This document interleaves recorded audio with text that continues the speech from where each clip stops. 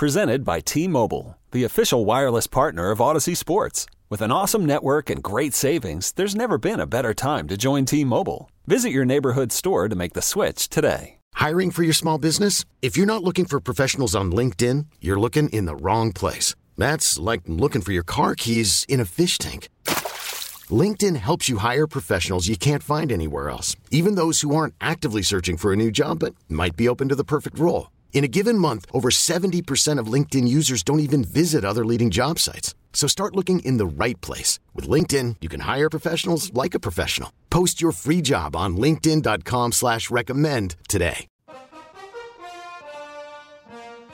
Peyton in the corner, back to Clay. Clay takes a jumper. 3-ball good for Clay on the right side. He scored the last 10 for Golden State.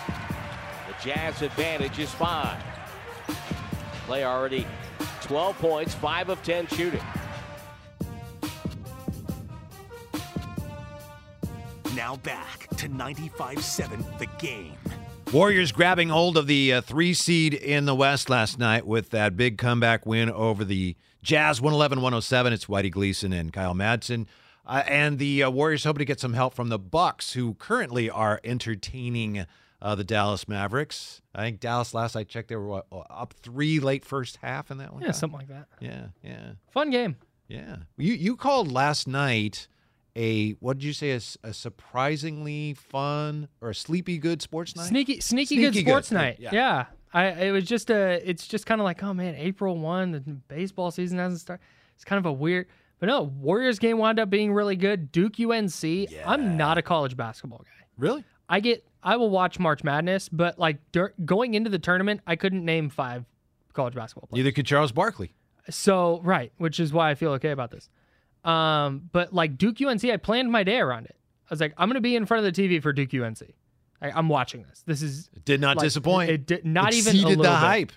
Yeah, I was a little bit concerned that Duke might kind of run UNC out of the gym a little bit, but wrong there. It was just a really, really, and then that game ended, and then Warriors Jazz ended with 2.5 minutes left in Duke UNC's. It was a really nice kind of fade in there. WrestleMania was a thing if you're into wrestling. I'm not, but I know a lot of people who are that were hyped about it.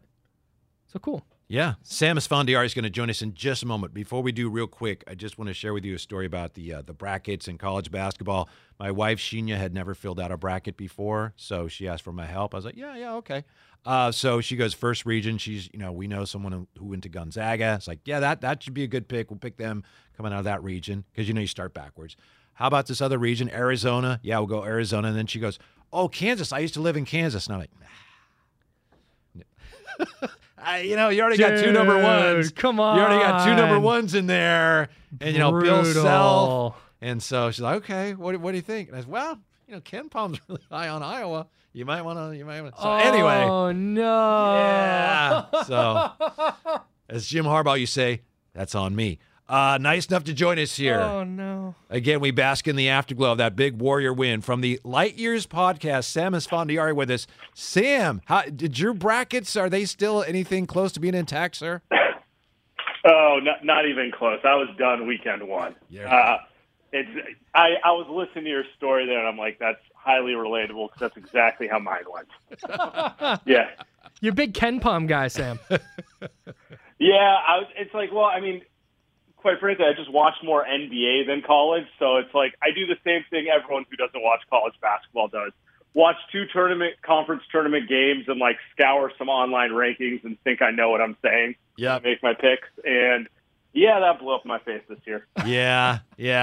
I compared it, Sam, earlier. I compared it to whenever I fill out my bracket, I feel like that pigeon. And that pigeon is so confident he's going to make it across home plate. And then here comes reality, that Randy Johnson fastball. Oh, no. And they collide, and then poosh. And that's how I end up every year with the brackets. Pretty much. I was just pivot right back to the NBA, stay in my lane. Yes. Well, let's get to the NBA then. Huge win for the Warriors last night. I mean, remarkable comeback. If the Warriors found something with that comeback last night, if they found something, Sam, what do you think they found, and how do they keep it going? I would say they found a little bit of a defensive identity. I would say they started finding it against Phoenix, and I think that's really kind of the key to getting them back on track. There's only so much they can do on offense without Steph Curry. I mean, Clay was amazing last night. Jordan Poole has been, is this 15 games in a row they scored over 20? I mean, he's played himself into a very nice extension whenever that comes up. But really, for this Warriors team to actually compete beyond getting Steph Curry back, they have to get that defense back to where it was in the first half of the season. And the Utah game actually is a perfect example because they were pretty bad in the first half defensively, like losing shooters. Utah, obviously, one of the best three-point shooting teams in the league. And for them to get down 20 points and be able to dig in defensively, that bodes well because that's kind of how they've made their name in the years that they did win titles. Klay Thompson's played 30 games. He was obviously awesome last night, especially down the stretch. Can you grade so far his return? Yeah, so like in terms of expectations coming off of missing basically 1,000 days and 2.5 seasons, I have to give him physically like an A. He looks better than I expected. You just never know when a guy has been out that long with injuries what to expect. He looks like Klay Thompson. Now, overall, in the context of this Warriors team, probably more like a B-.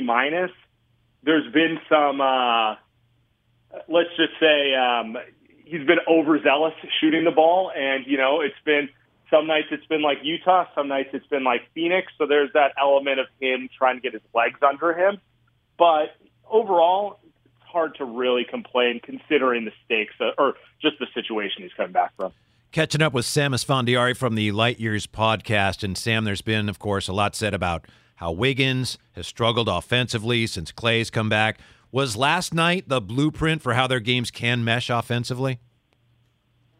Yeah, I think somewhat. I think him playing off of guys, kind of being that spot-up shooter and guy who cuts, doesn't really have to handle the ball. That was the formula that, got him to the All-Star game, and he had such a strong first half of the season, where it's kind of like Steph and Poole were the guys tasked with creating the offense, and obviously Draymond as kind of the, point forward, and Wiggins could just be the beneficiary. I think we're seeing more of that now, and I think it'll actually be easier for him when Steph comes back, because when they have Steph, when they have this version of Jordan Poole, when they have Draymond Green, who they run all their offense through, there really shouldn't be, kind of sets where you're asking Andrew Wiggins to be like the decision maker. And so he should be able to play better this way.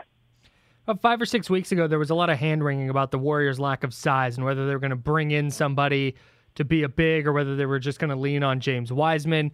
Do you foresee the lack of size on this roster being something that ultimately hinders them in the postseason, or can they survive without it? It's going to be tough from a cumulative effect for me. This team plays best going small, but can Draymond play 40 minutes a game of playoff intensity basketball for 2 months without an Andrew Bogut or even like a Zaza Pachulia to kind of, ease some of the burden there? I think that's always where it came down. In a single game, I'm not worried about it.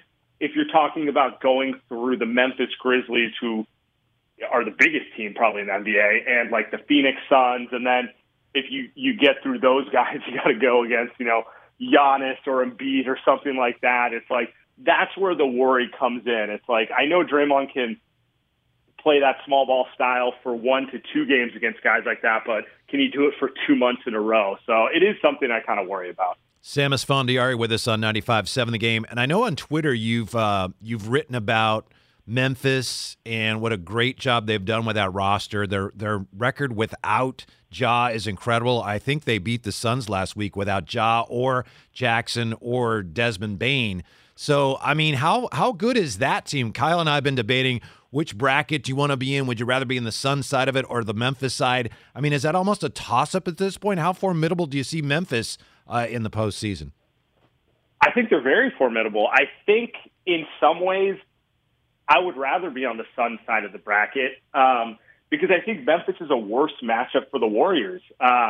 It gets back to the size thing. They lead the NBA in offensive rebounding. Obviously, we know Steven Adams, he's always kind of a thorn in the Warriors side. But Jaren Jackson, he's probably going to get some Defensive Player of the Year votes in, when you consider Draymond missed pretty much half the year, and he's kind of off the table, and some of the other players.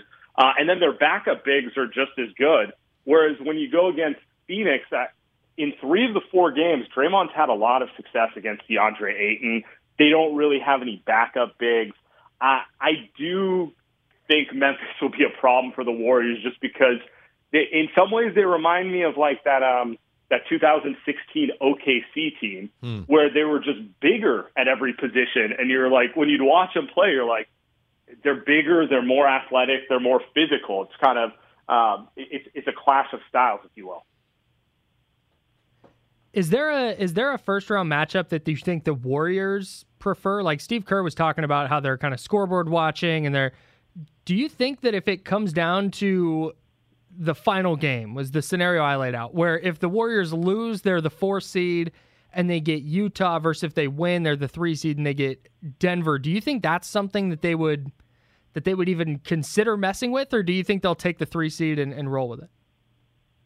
It seems like they're prioritizing health, as they should, because they have a bunch of key veterans who've been in and out of the lineup this year. So I think if anything, we'll see Kerr, rest Draymond and some players over chase a specific matchup. And they've been doing that kind of the last month with those guys not playing back-to-backs. And I believe they're not playing tonight against Sacramento, Clay and Draymond and some of the veteran guys. I actually think Utah and Denver, it's about the same matchup for them. If there was a team I'd want to avoid in the first round, it's Dallas, just because they throw a ton of kind of gimmicky defenses at Steph, and considering his first game in a month is going to be in the playoffs, that's probably not, how you want to start the whole thing off.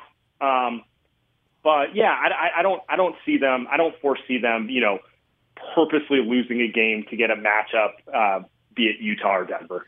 Sam, assuming we do see that load management squad tonight, and I don't want to call them the B team because they played really well at times. I don't know what else to call them, but assuming we see that unit that Steve Kerr likes to put out there second night of a back-to-back, I really like their chances against Sacramento tonight. What do you think?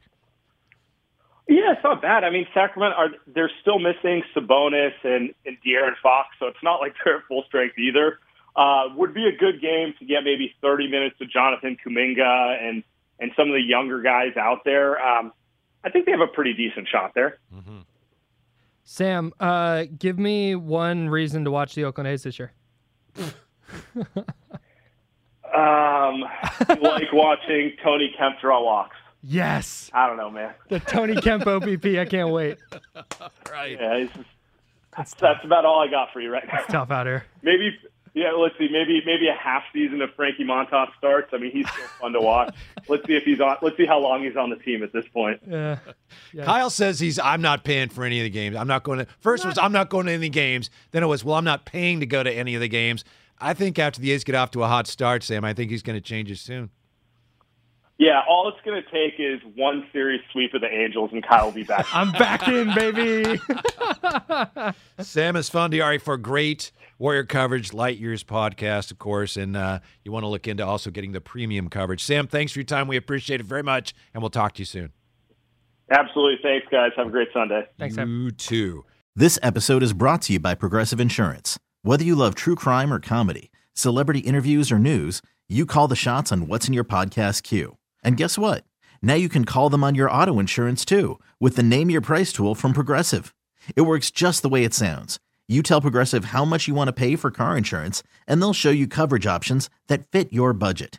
Get your quote today at Progressive.com to join the over 28 million drivers who trust Progressive. Progressive Casualty Insurance Company and Affiliates. Price and coverage match limited by state law. Okay, picture this. It's Friday afternoon when a thought hits you.